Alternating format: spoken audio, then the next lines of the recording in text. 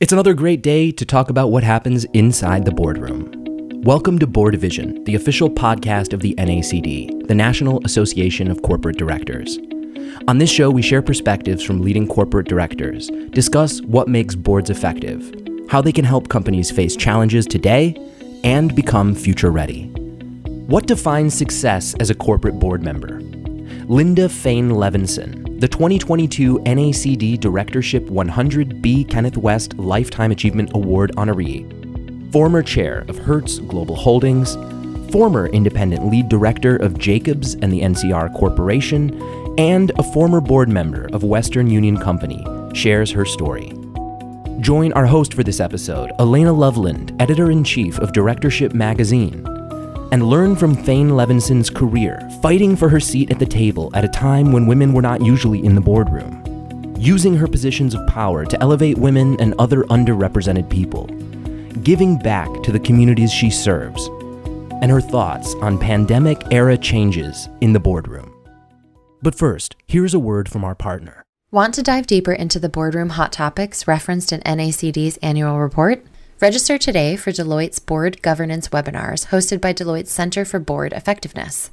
This quarterly series provides board members and executives from across industries and geographies with the opportunity to connect and hear insights on topics prevalent on many board agendas today. Learn more and register at deloitte.com/us/board webinars. Well, thank you, Linda, for joining us on our podcast episode today. And I'm just going to dive right in. How did you feel when you learned that you received NACD's Lifetime Achievement Award? Good morning, Elena. I was thrilled. I was absolutely surprised. Boards are sort of interesting. Each one is its own community. And so it never occurred to me that I would be nominated for that. It was great. When you look back on your career, what do you think are the proudest accomplishments you've had that you think helped you get to this pinnacle of success? I think the proudest thing is that in a time when women were not in the boardroom, were not in corporations, were not anywhere, access was really difficult, that I just prevailed through all of the different career choices I made. I was always, until probably 10 or 15 years ago, the only woman in the room. And I guess my proudest achievement was joining McKinsey in the very first class of women that were hired at McKinsey in the New York office, and being the only one of that class that was elected a partner and becoming the first woman made a partner at McKinsey. That was clearly an inflection point. Being a woman earlier in your career and when there wasn't a lot of women at all, what made you want to pursue a career in a male-dominated field? What was the impetus for that? Well, if you think about it, first of all fields were male-dominated. But I have my first 2 degrees are a bachelor's and a master's in Russian literature and Russian studies. So I certainly wasn't thinking about business. I was on my way to getting a PhD. Somewhere along the line, it occurred to me that really I didn't know why I was doing that. I was brought up to be a highly educated woman. And I went to Barnard, where we were told to be highly educated women. And careers were not something that anyone talked about. So as opposed to the young women today, I didn't have my 5-year plan or my 10-year plan. I just sort of made my way. And as I started taking jobs, I realized, well, my first job I solved for speaking Russian, which was obviously the wrong objective function. And so I ended up in the travel industry, which is not a very profitable industry. It's sort of glamorous. I traveled a lot, but it's not really that interesting. I had various jobs, and I, with my very fancy Barnard and Harvard degrees, the men around me were getting promoted and I was not. And I thought, this is truly ridiculous. So I quit a job. I went off to Africa with a friend of mine for 2 weeks and stayed for 3 months. And during that time, I said, I'm going to get an MBA because this is ridiculous. I really thought of it as this is the union card. I need to have this degree at the end of my name. So I went and got an MBA and then decided I wanted to work at McKinsey. Again, this is all about women and in a man's world. While I was getting my master's in Russian at Harvard, my roommates were in a program called the Harvard-Radcliffe Program in Business Administration for Women, because in 1963, Harvard Business School did not accept women. And so they had a separate and not quite equal business degree on the other side of the Charles River. One of those women went to McKinsey at the end of that first year, but McKinsey was not hiring associates. She just went as an analyst. And so that had given me the idea of that was an interesting place to work. It also, I had experienced how very clearly the men and the women were getting the first semester education that was identical, but the men were going on to get degrees and the women were going to an internship and then to essentially a secondary role. So fast forward, I got my MBA. I told one of the deans at NYU where I was getting it that I wanted to go work at McKinsey. He introduced me to a partner and the rest is sort of history. Now, the interesting thing, which I always tell women because they're so busy planning things precisely, it's really serendipity because I knew the travel industry, because McKinsey had a client for which that was a very important industry. I ended up being staffed on this very important client in my very first engagement with a very important partner. And you just have to put one step in front of the other and do really good work and then take the opportunities when they come. I think it's fascinating that you recognized you wanted to do exactly what everybody else was doing and you found a way to get in the door. Going back to the beginning of becoming a director, how did you find your first board seat? Again, serendipity. I was doing venture capital at the time and I got a call asking me to interview for the board of Genentech. They had heard about me from a former McKinsey partner of mine, and he had recommended me. So I had some startup board experience, but I'd never been on a public company board, and I had no biotech industry experience. But I got a call from the then chair. We went and talked, we hit it off, and I became a director of a very prominent biotech company that was public, that still had private equity owners as well. And in fact, it was a board where I learned enormous amounts. Tom Perkins of Kleiner Perkins, who had funded it originally, was still on the board.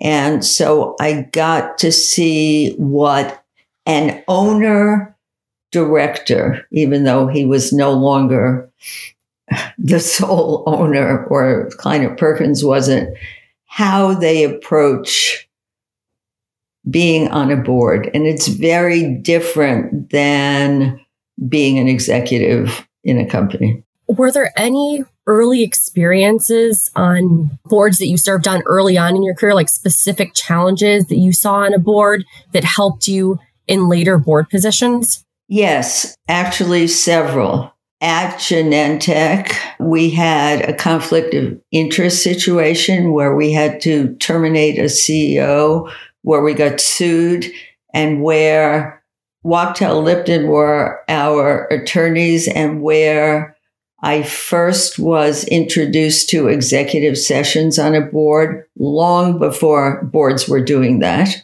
So learning when a board steps up and how they do it was quite extraordinary.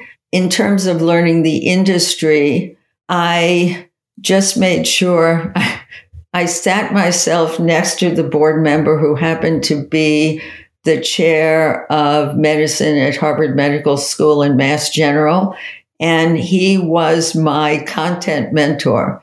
And one of the things I learned at McKinsey is there is no such thing as a stupid question. And I would whisper to him, John, what does that mean? So that I quickly educated myself in what I needed to know. Obviously, I didn't need to know how to create molecules. I needed to understand the business, which as a former McKinsey partner, I knew how to figure that out. The other thing that actually was very interesting in these days of DEI, when I joined the Genentech board, there were almost no women scientists there and virtually no women executives other than the one woman who ran the IT systems. And I kept being told, well, you don't understand. There aren't women molecular biologists. There aren't women postdocs. There aren't women who can sell drugs. And when we terminated that CEO and promoted someone, Art Levinson, who was then the head of R&D, all of a sudden these women and people of color somehow emerged fully formed with postdocs and experience. And the entire senior management changed over about a year. And I always use that as an example because if you look in the right places, you find amazing people. And he did. So that was another lesson that I learned. And I also learned from Tom Perkins how to really think about those decisions that, whether they be an investment or a people decision, how to really think about bet your business decisions and how to formulate a response. So it was extraordinarily valuable for me going forward. I want to go back to, we were talking before about you were in a position where you had to, get rid of a CEO. Well, I'm sure you've also been in positions where you were on a board that needed to hire a CEO. So I'm wondering if you have any advice for other board members when there's a CEO succession plan or plans to hire a new CEO. What are the most important parts of that process that other directors should know about as they're going through that process on their boards? So I have been on multiple search committees or led search committees to find CEOs. I think the most important thing is to really broaden your view of where that CEO can come from. Every company thinks that their company is unique and there are almost no people who are going to be able to run it. And in fact, that's why they frequently wait too long to change CEOs. So really thinking about what a new CEO has to be able to do, whether you're looking for someone who's going to change the culture, who will be a change agent, or sometimes you're bringing in someone who needs to develop the next several layers of people, but really thinking about, not in generic terms, but in very specific terms, what are the value drivers of that company and what other industries deal with those same value drivers, perhaps in a different industry. And getting someone who knows something about your industry but isn't the expert is sometimes imperative to get someone who will be a change agent instead of doing what he or she has always done. So that's one. The second is interviews are useful, but if you think about it, most CEOs are very good salespeople and they hopefully have good people skills. And so I am very much a trust and verify kind of person. And one of the things I made it a point to do personally was check references myself, even if the search firm had checked references. I talked to people who worked for, worked with, and for whom that person worked. And also try and find those people that you haven't been told to talk to. It's really important. And then the third thing is, even though the search committee narrows the pool down, having all directors ultimately interview the last few candidates is imperative because everyone comes at it from a different point of view.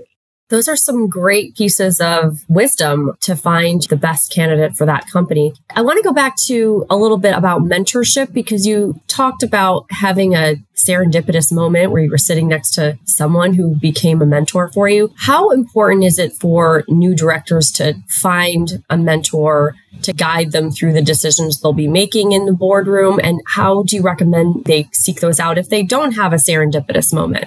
I said this at the Lifetime Achievement Award dinner. I think it's really important that board members get to know their fellow board members. Whether they become mentors or not, they are people. And a board is not cohesive unless you really know the people in the room that you're working with. So I just asked, in all boards, I just asked questions of my fellow board members based on what I thought their skills were or what I could learn, and tried to build relationships with them. And so I'm not even sure in that instance I call those people mentors as much as colleagues and friends who I consult with, and sometimes they consult with me. And I think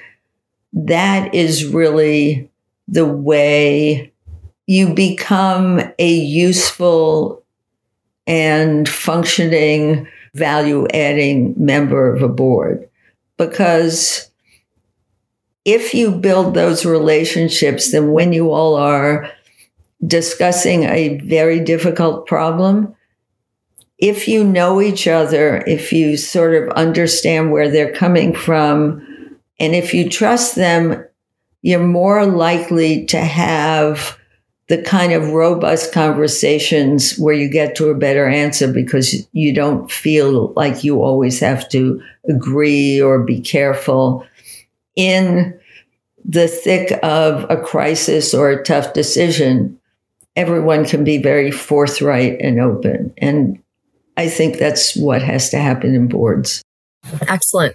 I wanted to go to talking a little bit about the COVID-19 pandemic in the boardroom. How did functioning as a board change in your experience during that period? And were there any meaningful surprises in a good way of how boards can get things done and corporations can get things done? Well, clearly we all went to Zoom, right? And so that took some getting used to, but a crisis focuses the mind. The board meetings were quite effective.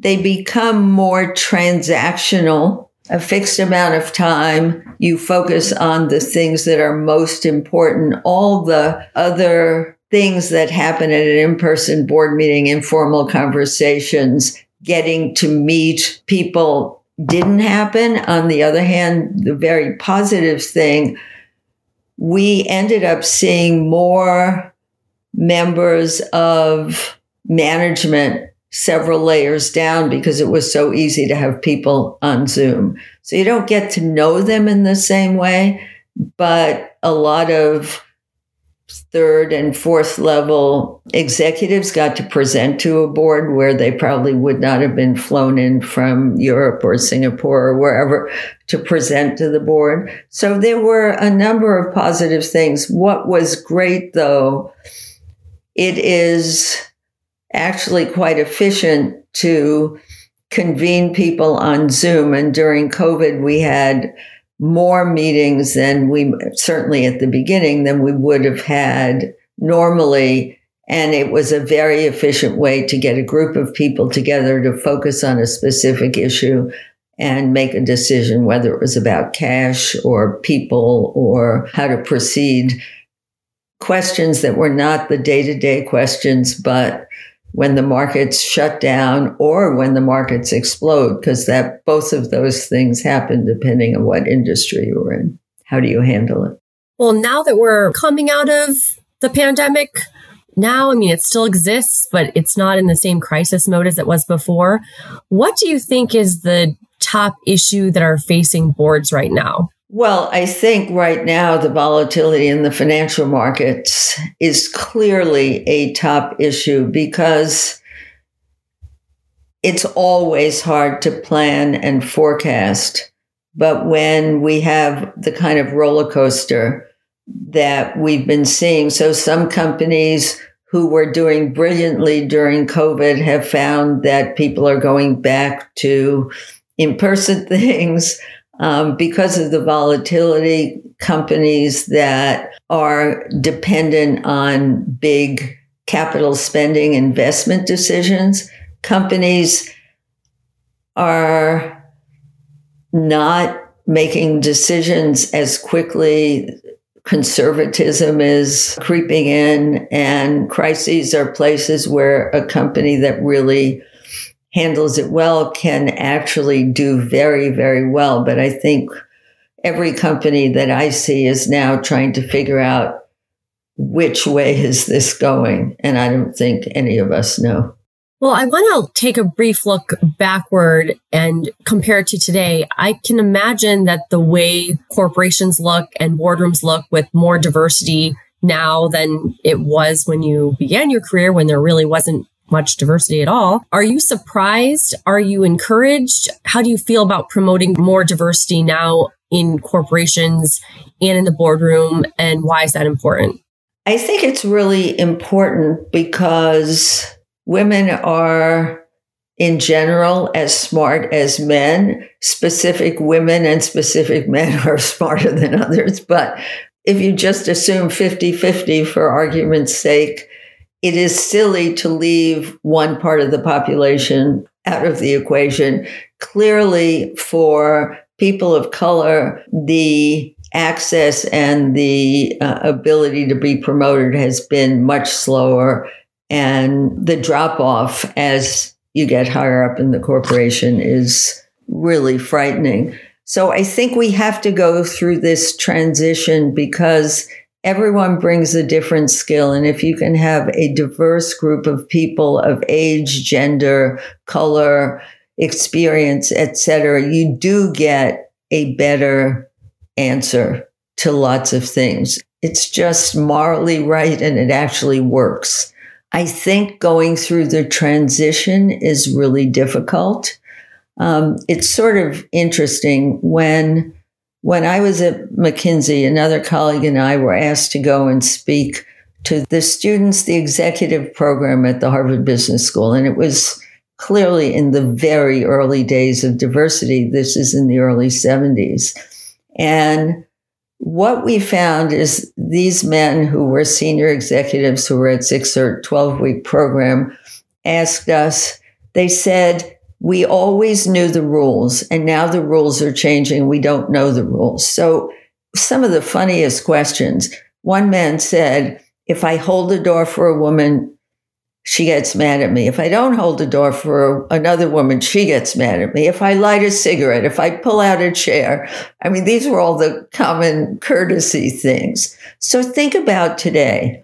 You have casual dress for men and women.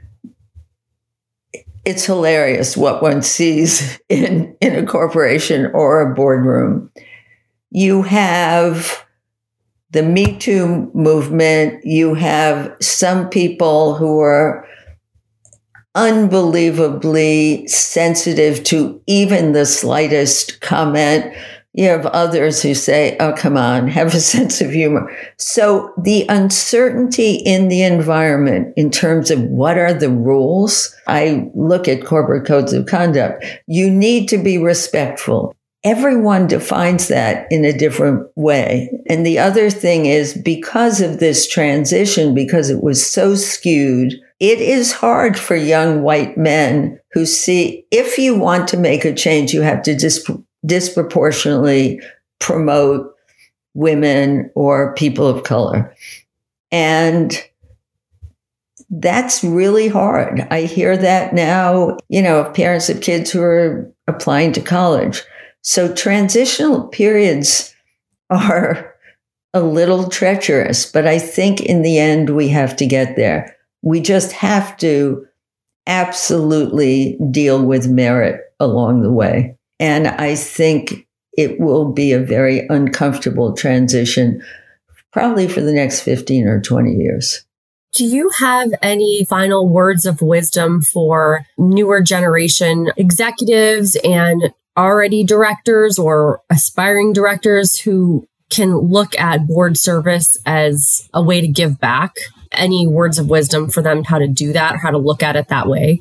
I think, as in all things, work very hard and have a sense of humor is my advice in doing this. I know that giving back is something that people think of when they think about board service. I'm not sure that's really the right way to think about it. Board service done well is a huge amount of work, and it is, in a sense, a job because you're making really critical decisions. It's very different than an executive job because you're thinking of it from the shareholder's point of view, and you really have to, were you the CEO, you understand this. Were you in the C-suite, you may understand parts of it, but not necessarily all of it. So I think it's the question people should ask is, why am I doing it? And am I willing to put in the time and the work to do it? Too many people think of it as sort of another notch on their belt or something that would fill time. It should be thought of as, what do I have to do to be really good at this? And am I willing to do that? I love that answer. That's a great answer. Well, thank you so much for joining us today and sharing your story. And we are so glad that you are part of the NACD community. And thank you for being here. And congratulations again for receiving our Lifetime Achievement Award. Thank you, Linda. Thank you, Elena. That concludes this episode of Board Vision. We hope you enjoyed listening. Please subscribe and join us next time.